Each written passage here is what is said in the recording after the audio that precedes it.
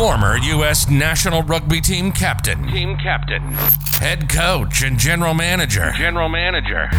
Now, the co-founder and CEO of the New England Free Jacks. Now, Full Contact CEO with Alex Magleby. Thanks for joining Full Contact CEO. I'm your host, Alex Magleby. I'm also co-founder and CEO of the New England Free Jacks today. Very, very lucky and excited to have international bestseller and MD of Uncommon Schools and a parent, a teacher, a coach, Doug Lamont. Thanks, Doug, for joining us today. Well, thanks for having me on. I'm really happy to be here.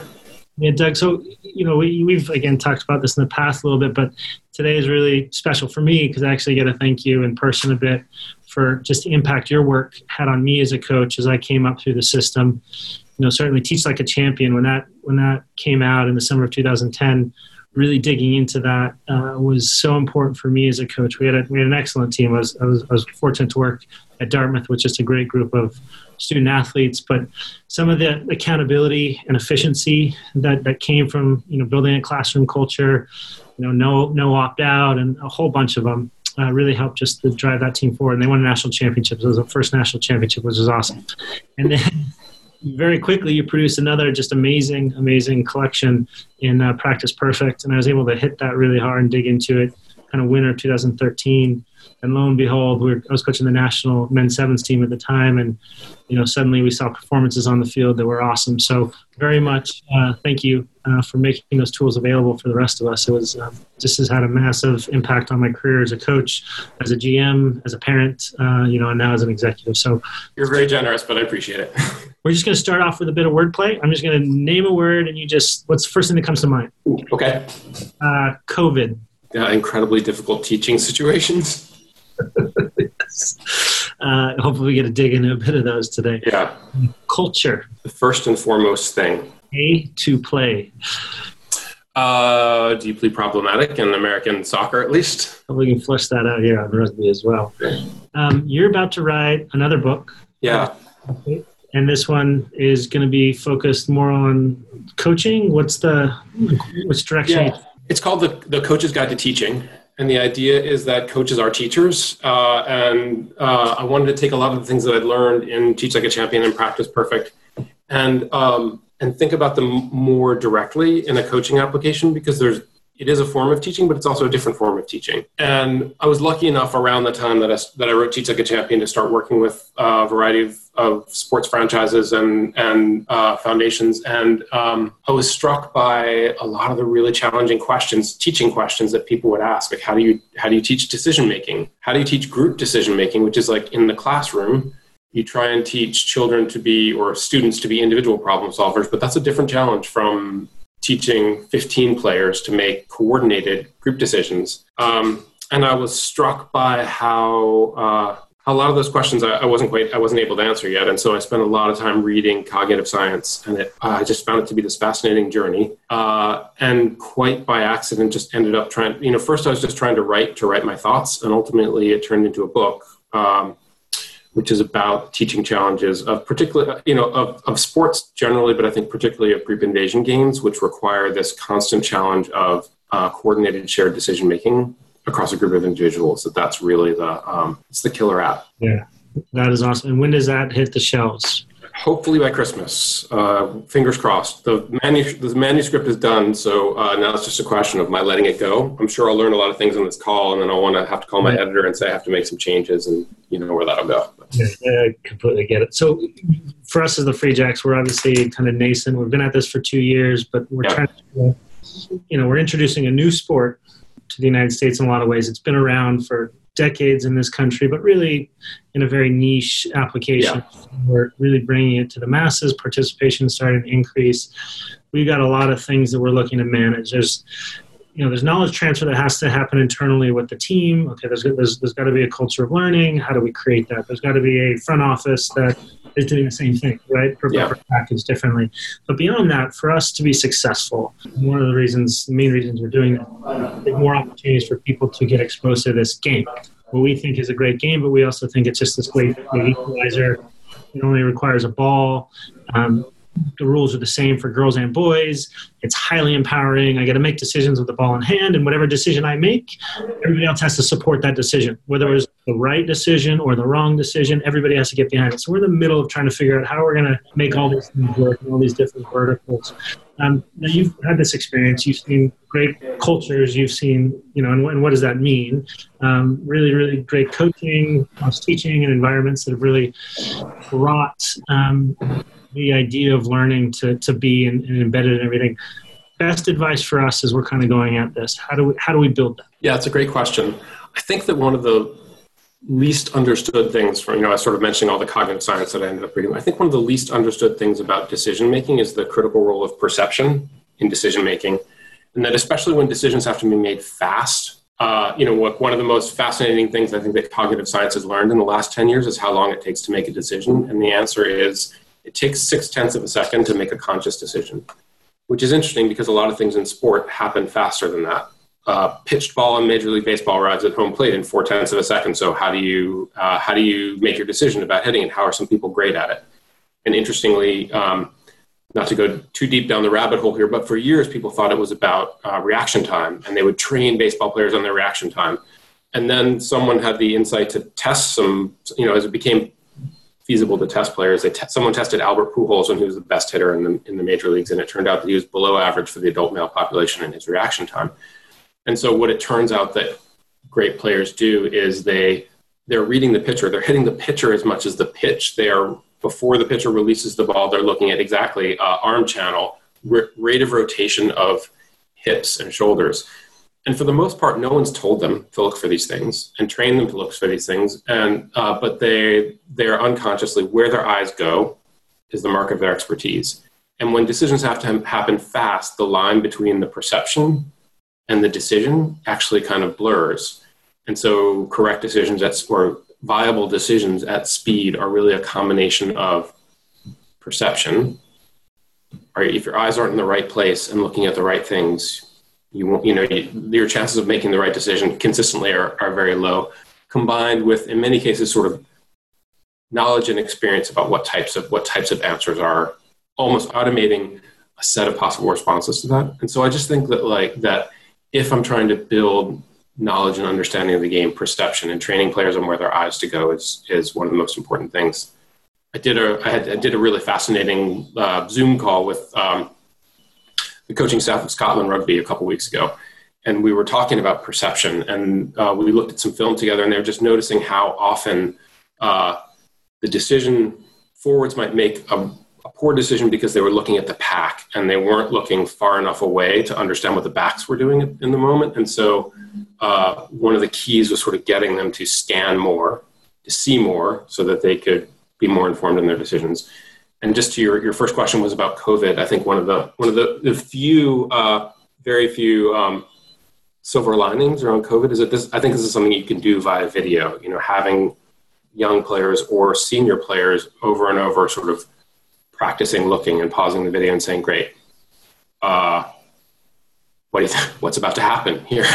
What should you do? What should you be looking at here? What will help you decide whether one of the coaches he said, one of the things we teach players is when someone's approaching you with the ball, if they have the ball in two hands, they haven't made their decision about which way they're going to run. So play back. And if their ball's in one hand, they've made the decision. So, be more aggressive as a defender. And so I think that those sorts of things I think are critical to decision making. Summarizing that for our coaches on the ground as they're trying to learn to get more out of their players, reaction times quicker, reaction times, obviously in quotes there, it's being able to assess pitchers beforehand, beforehand, before those things happen. And then that teaching tool may be, okay, we're going to stop the video before the next possible outcome, maybe name all the possible outcomes. So let's put in a bit of layer of creativity. What are all the potentials that could happen? So yeah, let's brainstorm. What are the range of possible outcomes? First of all, what should I think aggregating lots and lots of experiences around, what should you be looking at? And once players make the habit of looking at the right things, then they'll aggregate experience efficiently. And if they're not looking at the right things, then they're less likely to gain from each iteration of an experience. Love that. Absolutely love that. So you've been around the game now a little bit. You've worked with international. Yeah. Obviously, you understand soccer really well. teaching really well, coaching really well. Now you're starting to get introduced over the last few years really to rugby. So in some ways you're new to this sport. What are your impressions so far about our sport? It's a fantastic game. I think it's a really beautiful game. If I could, ironically, one of my first thoughts after spending some time studying rugby was that if I could choose a game for my children to play based on the culture of the game, it would be rugby. It has such a beautiful culture around it. And maybe I'll just tell a couple of stories if I could that were just incredibly striking to me. A couple of years ago, I somehow miraculously and fortuitously got invited to go to New Zealand to work with some coaches from New Zealand rugby. And so I didn't know a ton about rugby, so I watched a ton of matches. And the first match that I watched was this really epic test match between the British Lions and New Zealand. The third test match in their sort of 3-game series down there, arguably one of the most important rugby matches in the world. And it's 15-15 at the end. I'm sure you know the story. And the referee blows a whistle because the player's offsides.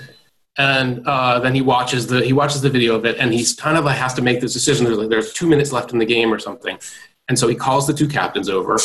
And there's so then as he's watching the video and making the decision, the captains are standing next to each other, and they're just gracious and respectful towards each other in a way that is brotherly. I would describe it as. Anyway, so then he makes a decision. He makes I think what rugby purists would call a fairly questionable decision. He says it was offsides, but it was unintentional offsides, and so instead of New Zealand getting a penalty kick, which would cause them to win the game ends in a tie. And the captain of New Zealand is, he's obviously incredibly competitive, coming down to the end of the match, and he says, "Romain, I don't think that's part of the rules." And the ref says, "No, here's why I made the decision." And he just sort of nods his head and he says, "Okay." Yeah. Which it's hard to imagine a player in another sport being as respectful and fiercely competitive as there is in rugby. And I think there's this culture of respect for the game that's just really powerful. Not just for referees, though. There's also this beautiful clip of Nigel Owens calling a player aside and saying, "This isn't soccer." The player had been sort of griping about the calls, and he said, "This isn't soccer. I'm the referee. I make the decisions. Your job is to play." Right? And I just, as a parent who sees parents on the sidelines shouting at referees and that being almost part of the culture now, I just think it's bad for children's development to have people to believe that their parents think the most important thing in the game is what the referee did. It distracts them from learning and loving the game. And, you go home unhappy because you think the ref robbed you.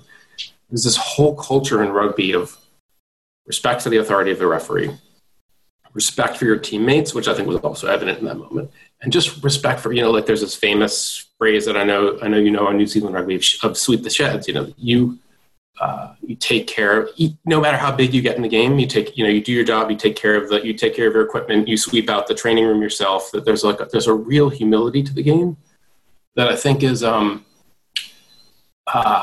it's a really powerful, beautiful thing. And so I hope that, I think in this country right now, rugby is kind of known as a college sport. If you pick it up, you often pick it up in college, and there are certain associations with that I won't get into. But I think as a youth sport, it really is the game that I know that has the most intact, consistent vision for the ethos of the game of any sport that I know. And I think it's just been really striking to me. Beautifully well said. And obviously, something that keeps us all coming back to the game of rugby are the values that are lived by the game. That's right. That's better said. It's you respect the ref. It's yes, ma'am, yes, sir. You pull up your socks, right. Jersey. We respect the game so much, and it's a physical game, right? And you have to make decisions very quickly, but we're all in it together. And at the end of the day, it's just sport. And you walk away and you shake hands, and depending on where you are, you may even buy each other a beer. Right. You watching the way that rugby players react to each other after the game is remarkable. Even during the game, I'm sure you saw this. Beauden Barrett, who arguably is I think one of the best players in the world, switched teams in New Zealand. So I was watching some highlights a few weeks ago, and he was the last attempted tackler before his former team scored a try. So they're all gathering around the ball carrier, and then they just sweep him up into the celebration. And of course he's frustrated, but he's laughing at it, and they're laughing at him at the same time. It's just the level of camaraderie and decency is really it's really striking. I just don't think there's any other sport like it. So I really hope it catches on in this country. And that's what we're really excited to share, right? Both in the participation model, but also just in the experience of you go to a rugby match festival environment. That's what it is. You're wearing an All Blacks jersey. I'm wearing a Wallabies jersey, but we'll buy each other a drink. It's a lot of fun. Our kids are running around. It's just that the duality of the sport is that's, and I think that's the way we love it. And it's just fun. At the end of the day, it's, work really hard, but make sure you have fun. And that's a big part of it. So you've seen kind of this whole youth development thing happen in soccer and various iterations and lessons learned. We're kind of at the beginning of that stage. Obviously, there's been in this country for a while, but now it's like, okay, we're throwing flames on this thing. How do we build it? Because I guess my fear as we build this thing is coaches cost money, facilities cost money. But that we go down and we get caught up in what's happened to a lot of the traditional American sports where it's not only a travel team, but it's showcases and you're spending a lot of money and time on the family kind of away from the home and away from building a better local experience. That's so true. Yeah, they're definitely, two of my three kids are soccer players and they're pretty serious soccer players and we spend a lot of time on the road in a way that, I want to support their interest and I love that they love the game and want to learn to play it at a serious level. But the cost is immense, and I'm not always sure that both financially and in terms of their time, that it's good for them in the way that it should be. So I think the idea of, doing it in hot spots where the game is more local and where, so I live in Albany, New York. There are a few sort of top tier soccer teams from here, but mostly when my kids play in a serious youth league, their road games are in New York City and New Jersey, and that's 3 hours on the road. And as you point out, there are a lot of downsides in terms that translate into access questions. Who can afford to be on a team that has those kinds of expenses every week? And I'm just not sure it's good for I often find myself asking, would it be better to play the game against slightly lesser opposition and then spend 4 hours running around in the backyard playing catch, or to play a game against slightly better competition and spend 7 hours in the car on Sunday, just in terms of the health of children. So, I think that a lot of sports I think it's important to thinking about someone who's tried to sort of change the expectations for the quality of what school could look like in this country. I think it's important to have demonstration proof and have really high quality, even if it means you start with a smaller footprint, so that what you disseminate is something that's immensely good as opposed to sort of a mediocre version. I think people often push for scale too early. And I think my gut would be to try and build the model right and then grow it. I think in some ways that's how it started with soccer. It started, and then maybe lacrosse too. It started sort of more regionally, and then then the regions where the game was functioning at a high level expanded. So that might, I'm no expert on this, but those are some thoughts. I love that. And that's an old CEO I used to work with would say, "Burn it hot," like right in that. Burn it hot. I love that.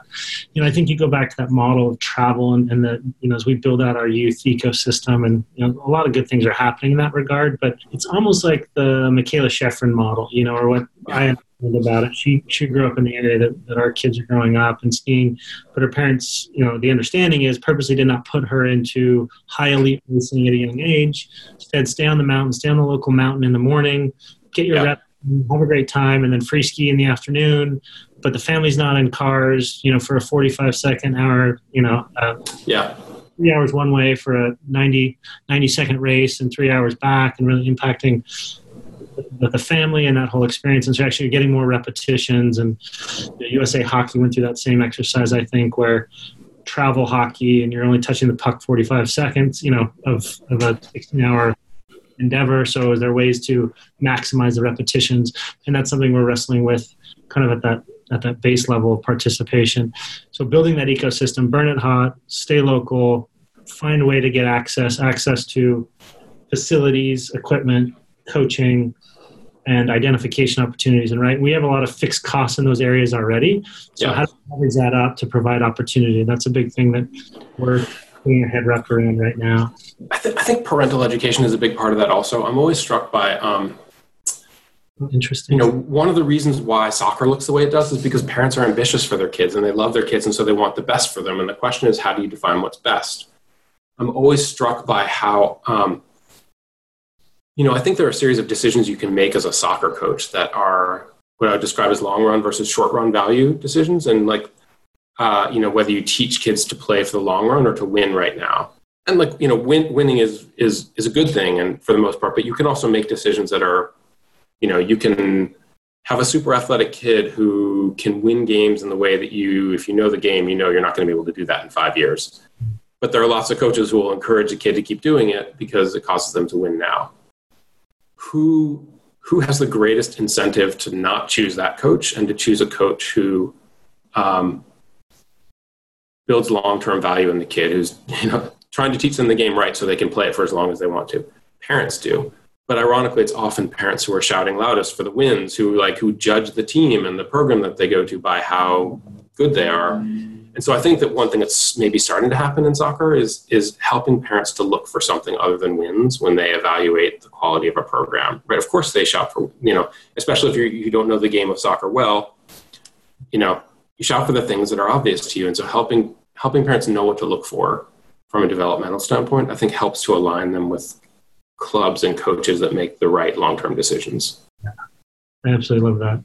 I absolutely love that. But there's an education component that has to happen there, and that's countered by a coach who's trying to make a living and now running the club. Right. He needs to be paid all year, so incentives to be a part of this program for 10 months of the year and not branch out and do other sports, and the whole ecosystem is, I understand why it's there, but changing those incentives a bit would be awesome. The judgment of not the judgment of today, which would be fantastic.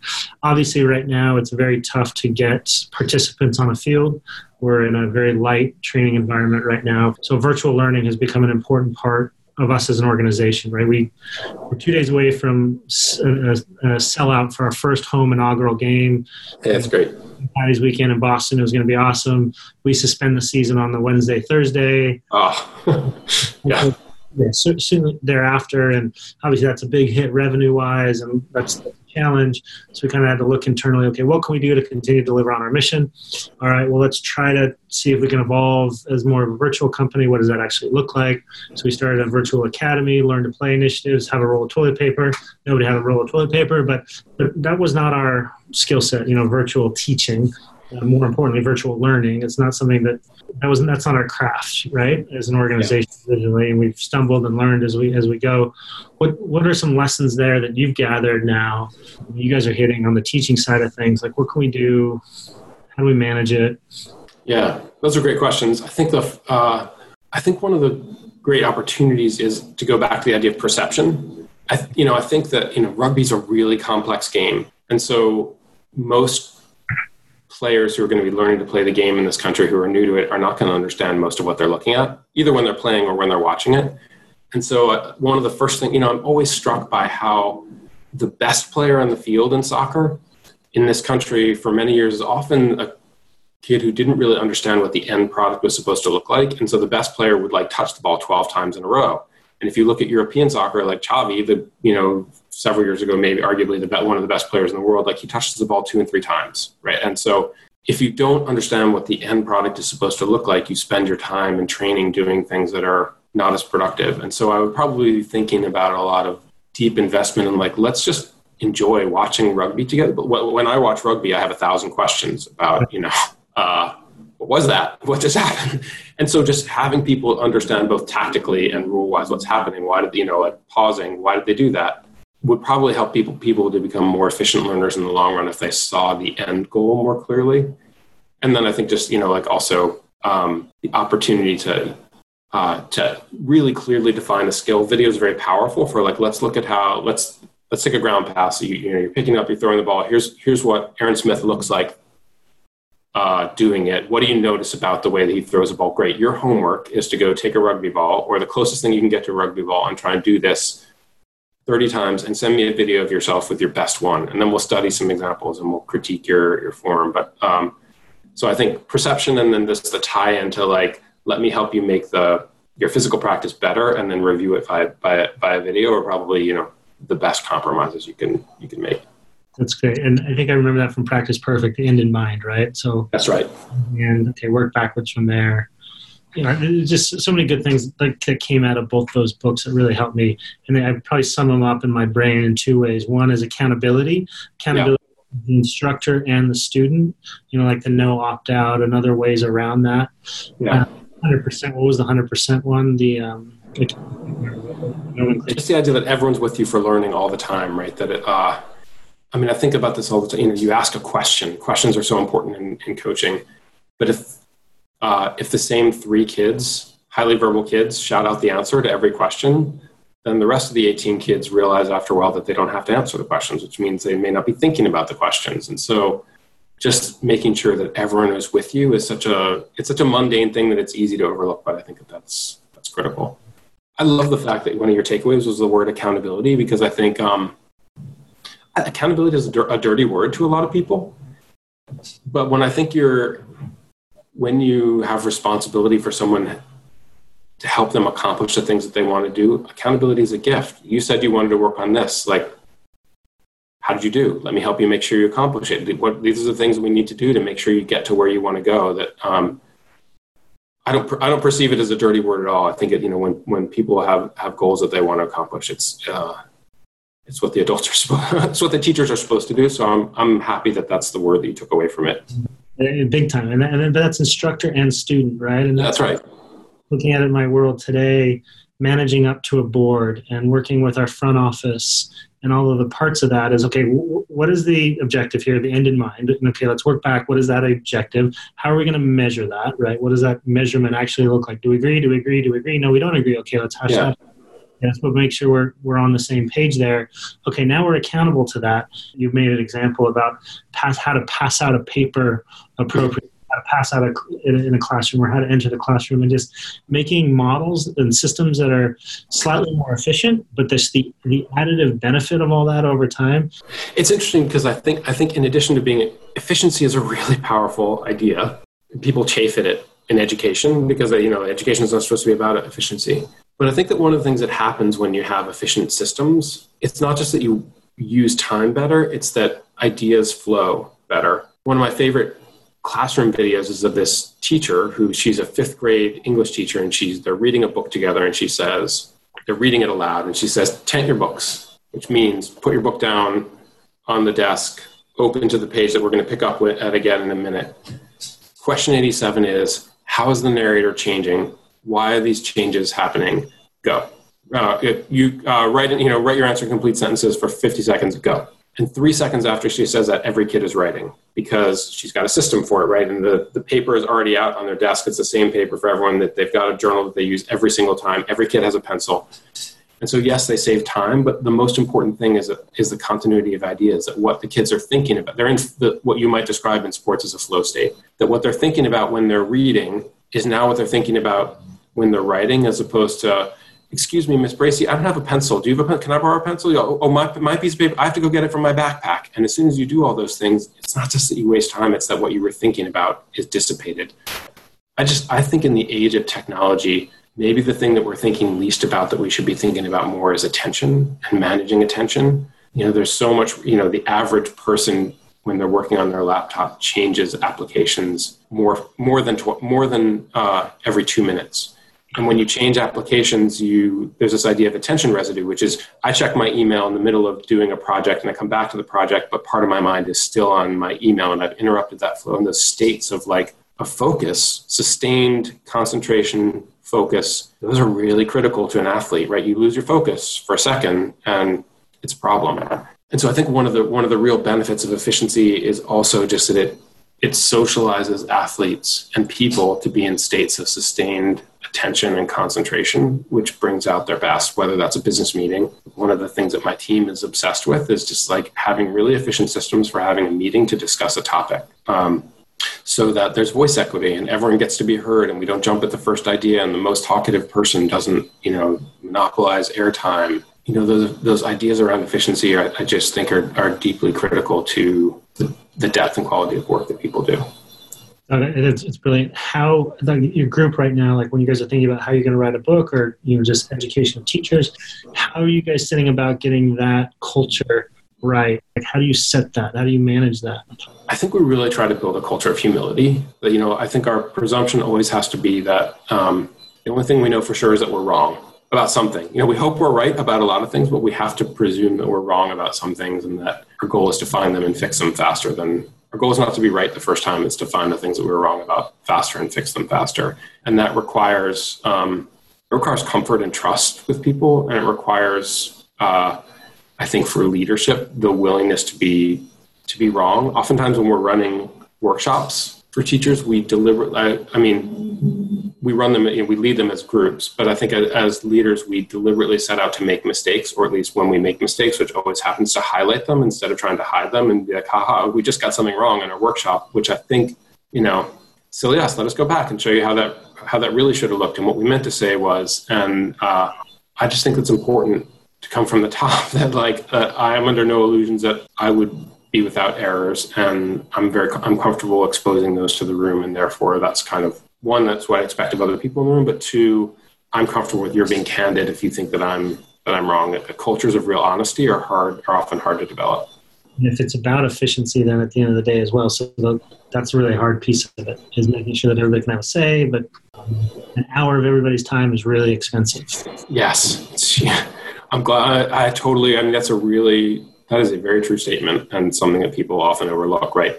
Someone sends around the email, and then we get to the meeting and they're like, what I said in the email was, well, it's email or meeting. It's not both right now. I think people respond to that over time. If the culture feels like it doesn't respect their time, then they start to check out during meetings and feel like meetings are not valuable things. And that's a problem. I had a conversation with somebody the other day, and they're like, I am so lazy that's why my systems are so good. Yeah. I create habits on the front end so that I can be lazy. I was like, that's brilliant. I absolutely completely love that. So, but that idea of efficiency is just really, really important. So, advice on that as we start building our culture, both really right now off the field, because we're not with the players today because they're all at home and being safe. Yeah.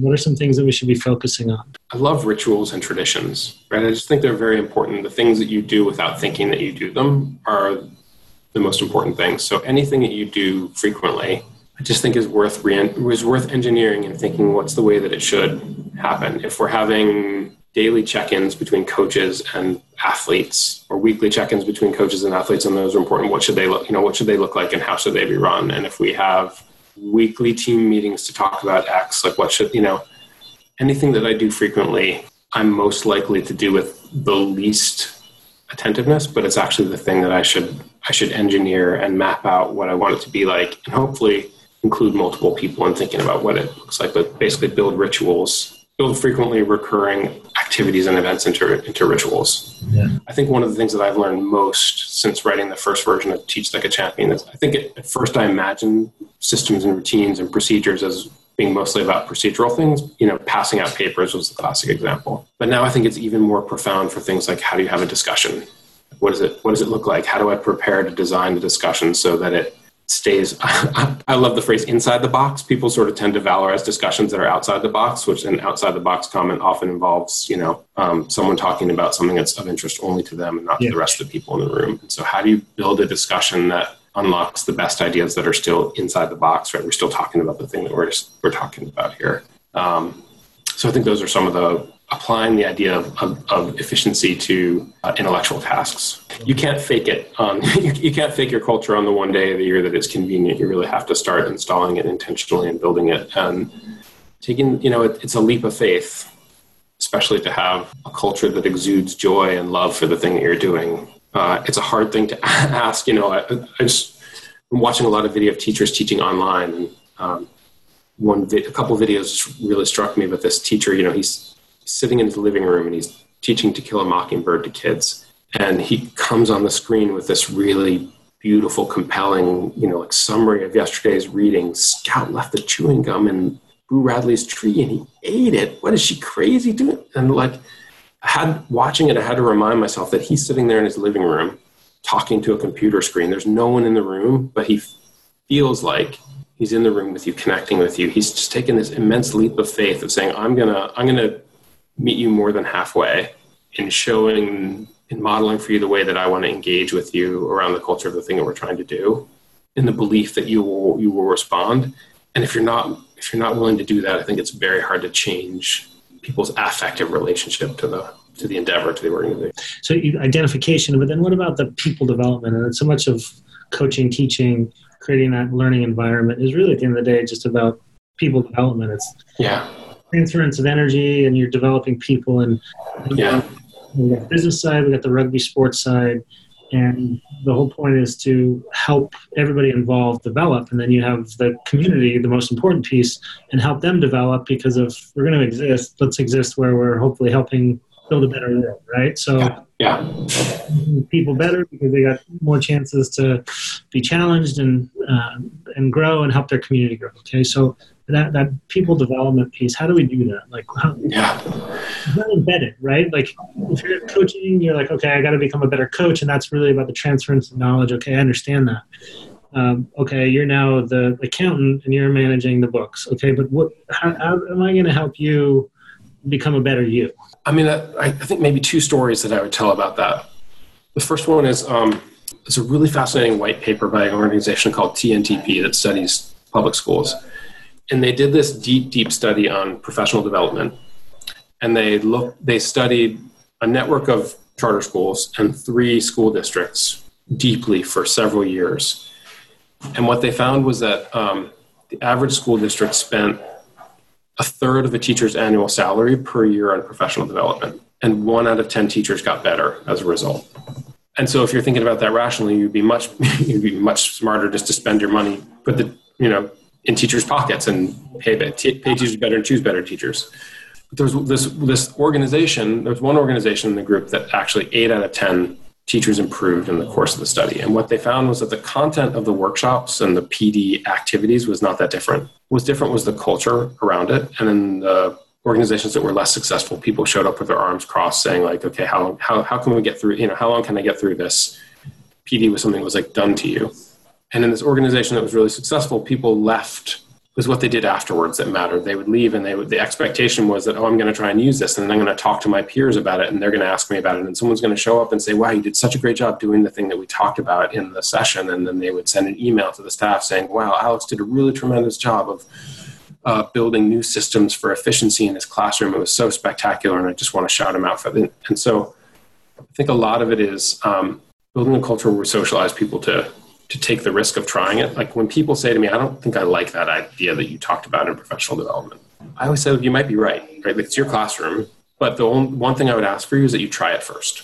Try it in good faith, and then tell me that it won't work before you tell me that it won't work before you've tried it. So I want to build, this is where sort of accountability comes in. I want to build cultures where I follow up on and track and take seriously what happens after the training as importantly as what happens in the training, because the training is ready to the teaching, but the learning happens afterwards when it's on the ground, which I just think that's a really critical piece that people overlook, right? They think John Wooden always said, teaching is knowing the difference between I taught it and they learned it, right? We always teach it with adults, but we don't focus as much on whether people use it and learn it. And so I think that culture is critical. And one of the things that has to happen for that to happen is that professional development cannot be a pejorative, meaning that it can't be only something that happens to you when you're struggling, or only something that happens to you in your first 3 years of your career. That people who love to get better, when the organization doesn't invest in them and make them better and get good at making them better and take that seriously, they get bored and they go do other things. And so it's really important when we do a workshop on how we talk to young people about that, like the best coach in the building is there too, alongside the young people, to say like, this is what we do. This is what you'll do for the rest of your career, as opposed to this is what you'll do until you achieve competency, and then the organization will ignore you. I guess the other quick story that I'll tell is I did a workshop for a Major League Baseball franchise, and I asked them at the beginning, what are the challenges? It was about giving feedback, and I said, what are the challenges of feedback? And the coaches all said, well, the players don't want to take our feedback. They don't want to use it. And I said, what do you mean? Like, these are the guys who are going to get you to the big leagues. Why? And they said, well, they don't, to change your swing in baseball, that you're going to go from hitting. Someone tells you you've got a loopy swing and you have to shorten your swing to hit a big league fastball. You might be fine in AA, but if you want to make it, you've got to shorten your swing.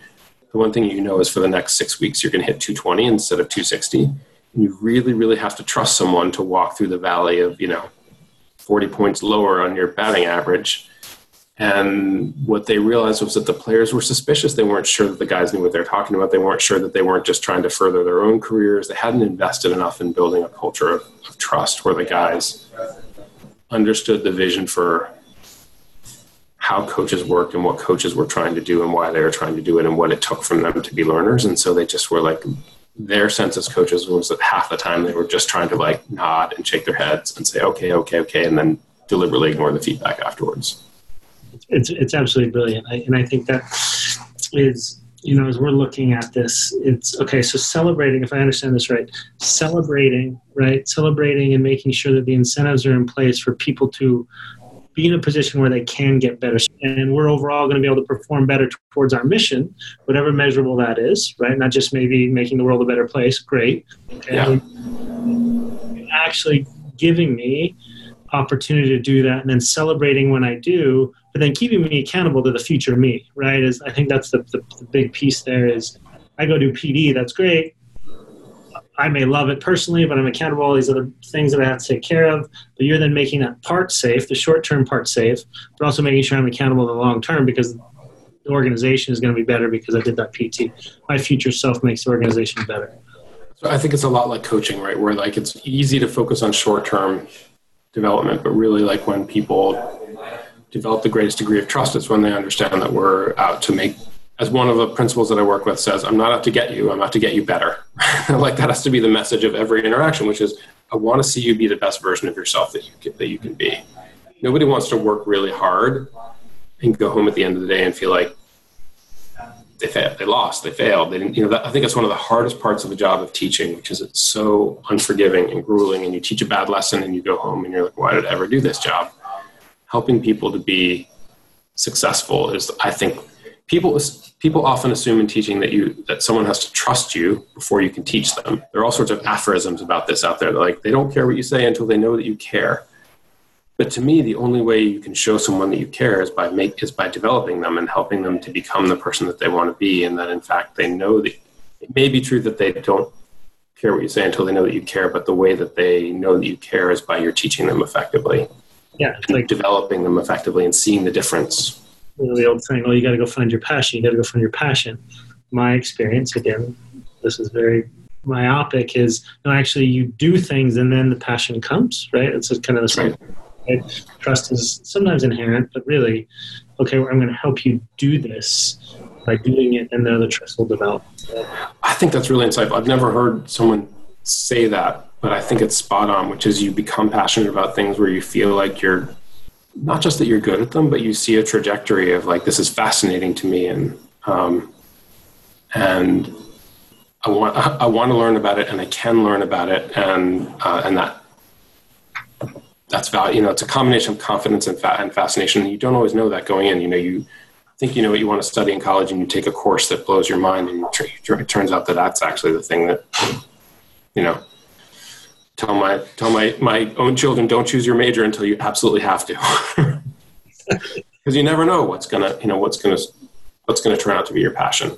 Yeah. So I'm on the last generation of Gen X. Grew up in the 80s, 90s. Every grad speech was like, go find your passion, and it like ruined a generation. Like, it was like, oh no, I don't have a passion. What's wrong with me? I don't have a passion. It'll come.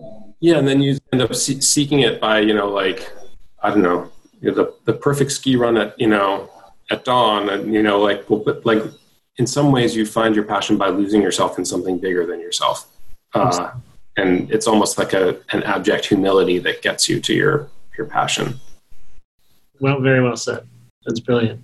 When is the book coming? I really appreciate what you said about Teach Like a Champion, by the way, because the original version's been out for like 10 years now.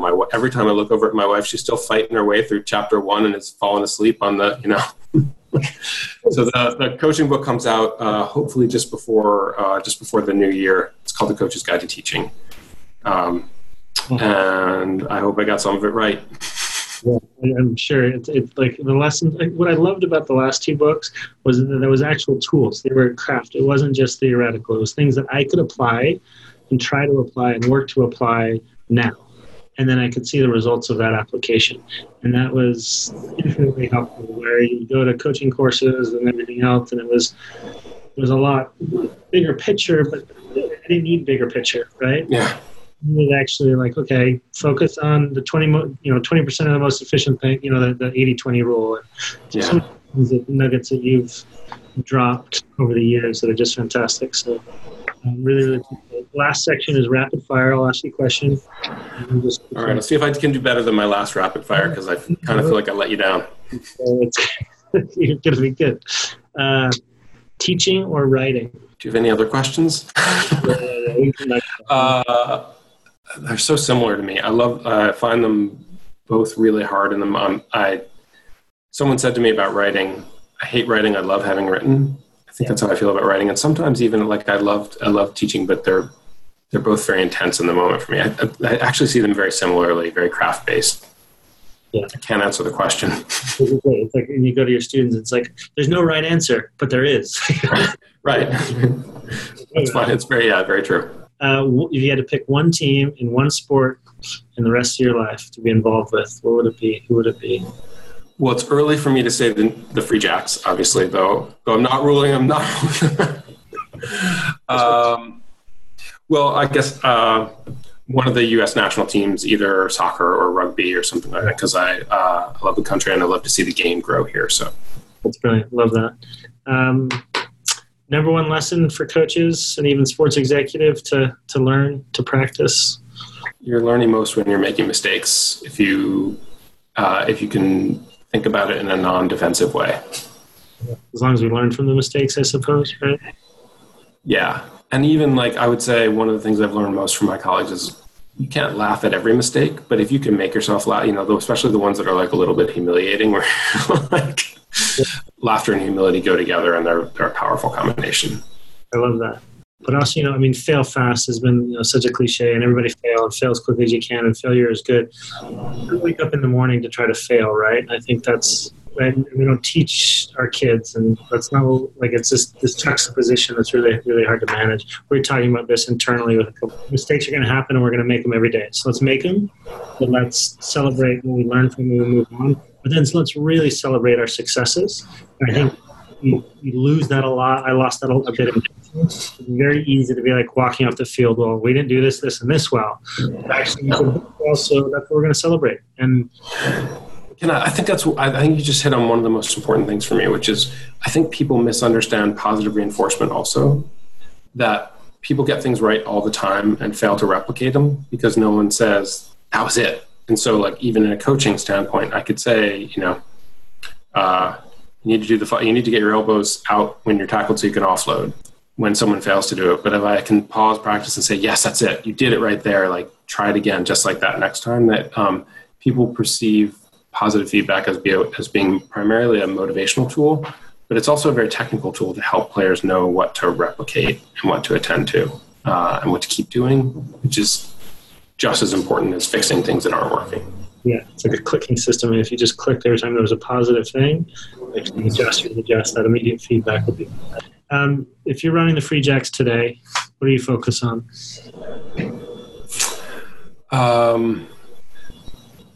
The true answer is I don't know enough to say. I focus on my own lack of enough knowledge to be able to answer the question, and I try and learn as much as fast as I can so I can start having some conjectures about it. Yeah. I just really believe in starting from a position of, I think about this every time I give feedback to a coach, which is the only thing I know for sure is that some of what I say is going to be wrong. And the person you're giving feedback to knows as much or more about what you're giving them feedback on as you do. And so I just think it's always important to start from there. I love that. And maybe that's the name of the podcast.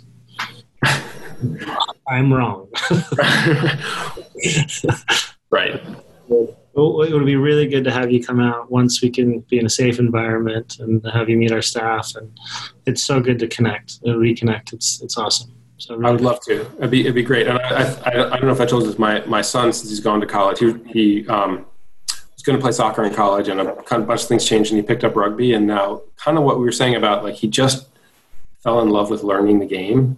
and he decided to stick with rugby. So I might drag him along to watch you guys practice because he'd be awesome. Anytime. Yeah, anytime. I mean, Albany's not far away, and it's Albany's considered part of the New England region in rugby from an administrative union perspective historically, and up there, and that's awesome. So yeah, we'd love that. We will keep following the Free Jacks then. It's great to see the league start up, and I was following a little bit of the early results, and yeah, it's really exciting. I mean, you don't get this opportunity very often to kind of start from the ground on multiple pillars, right? As a sport, how do we evolve, take the great things of our sport and share them with a bigger community? Those who already participate, how do we make that even better? And it's really fun to be a part of it. There's so much to share with rugby too. I'm sure it's going to be great, and I can't wait to see it grow. Thanks so much. Thank you. Next week, I welcome my close friend and special guest, former Tennessee Titan, Atlanta Falcon, NFL wide receiver, Harry Douglas IV to the show. We talk about locker room mentorship and leadership, transitioning from life in pro sports to a career in media. Can you believe Harry is also a great chef? You just can't miss this conversation. Tune in next week to Full Contact CEO.